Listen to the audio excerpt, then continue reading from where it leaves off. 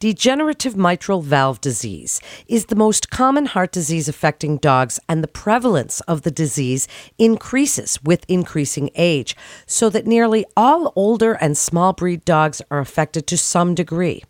Ongoing research at UF aims to enhance treatments aimed at improving the lives of dogs living with heart disease. Welcome to UF Vet Med Voice with the University of Florida College of Veterinary Medicine. I'm Melanie Cole, and joining me today is Dr. Darcy Aden. She's a clinical professor of cardiology in the Department of Large Animal Clinical Sciences at the University of Florida College of Veterinary Medicine.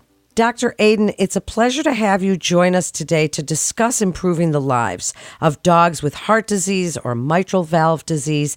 Can you tell us a little bit about what we're talking about here today? Why does early detection of heart disease and potential therapeutic targets in early stages of disease remain extremely challenging? Tell us a little bit about what's been happening and how this is evolving. Thank you, Melanie, and thanks for having me on this. Mitral valve disease really affects millions of dogs in our country. It is the most common heart disease that we see as veterinary cardiologists. And so it is challenging in the fact that it affects many different dogs. And as dogs get to be geriatric dogs, it's very likely that they have some degree of the heart disease. But not every dog that has mitral valve disease will suffer clinical signs or symptoms because of the disease. And so our challenge is to find that proportion of the population that is affected and will go on to develop symptomatic disease and try to intervene with medications to slow that progression of disease. And then once they become symptomatic, our goal is to make them feel as good as they possibly can with the heart disease and live the best quality of life that they can during that time when they're symptomatic, which is typically going to be congestive heart failure. So has management of heart disease in dogs largely been focused, Dr. Aden, on supportive and symptomatic therapy with few therapies available to really treat or manage that heart or valve disease that has been shown to improve outcomes? Is this something that is evolving in its own way that way as far as supportive and symptomatic therapy? What's going on in the field?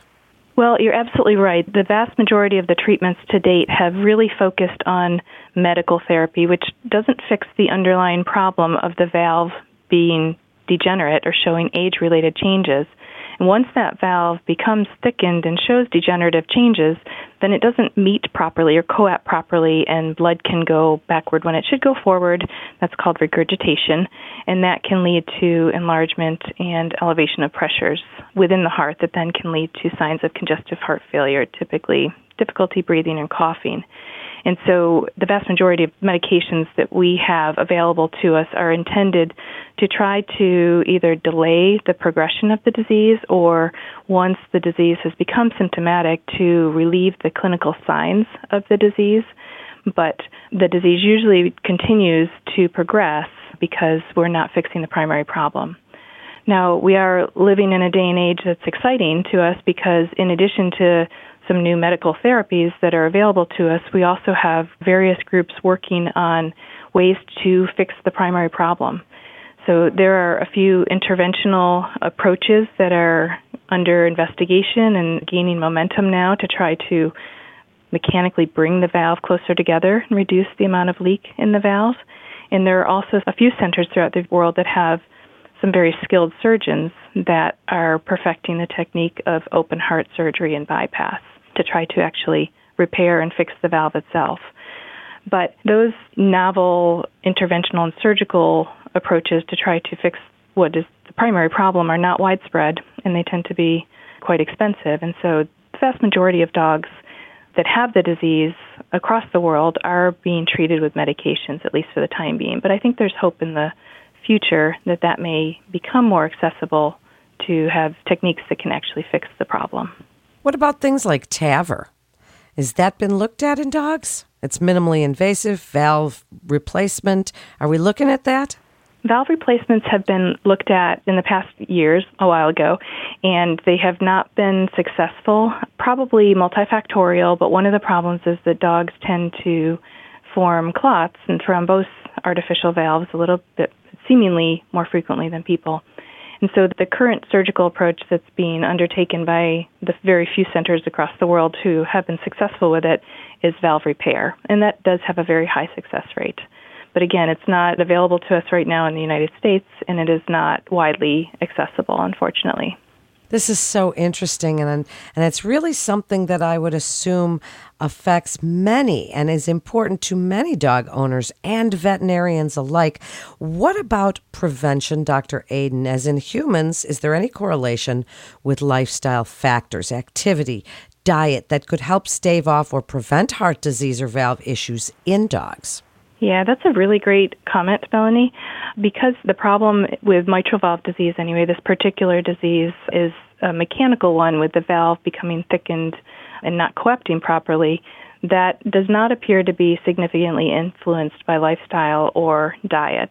And while groups have not identified an exact genetic mutation associated with the disease, there are quite a few studies that suggest that it does have a genetic basis, and it might be polygenetic, and there might be several genes that influence the expression of the disease. And so with the genetic basis there, it's unlikely that a significant environmental effect will be the cause, although certainly we know that diet and environment and things like that can influence the expression of genetically based diseases. And so right now the focus is on trying to find the genetic mutations, and there are certainly groups that are working on that, and then try to breed away from dogs that are positive for that or have the expression of the disease. And so one example would be, even though we don't have a genetic mutation identified, there are programs, especially in some of the European countries, that have tried to selectively breed away from dogs that are severely affected at a young age to try to take those severely affected dogs out of the gene pool. And in some countries that has shown success in reducing the percentage of dogs within certain breeds that are affected. But the reality for most veterinarians in practice is that they are going to see these affected dogs not at the preventative stage, but at the stage where they start to have disease.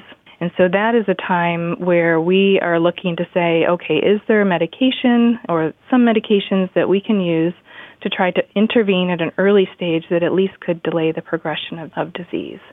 And to this point, we have one medication available that has been very conclusively shown to delay the progression of disease in dogs that are identified at an early stage.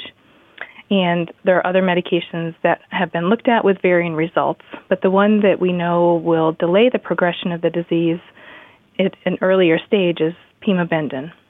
And that medication will delay the onset of clinical signs by about 14 or 15 months, which is a significant amount of time for most owners. So this is so interesting. Now, before we get ready to wrap up, Dr. Aden, any research that you're doing at the University of Florida College of Veterinary Medicine that you would think other providers would want to know about, can you tell us about any clinical studies in the cardiology service that are actively enrolling dogs with congestive heart failure to investigate novel therapies and refine current ones? How can referring vets get in on any of these trials? Yeah, that's a great question, too. And to this point, we've only talked about pre-congestive heart failure dog. But once dogs go into congestive heart failure, then we're typically treating them with diuretics. We're also using pimobendan, inhibitors of the renin-angiotensin-aldosterone system, to try to blunt those effects of the failing heart, essentially. We are very committed to improving the lives of dogs with congestive heart failure here at the University of Florida College of Veterinary Medicine. And some of the studies that we've done in the past and are still looking at include trying to look at what influences a dog's response to those medications.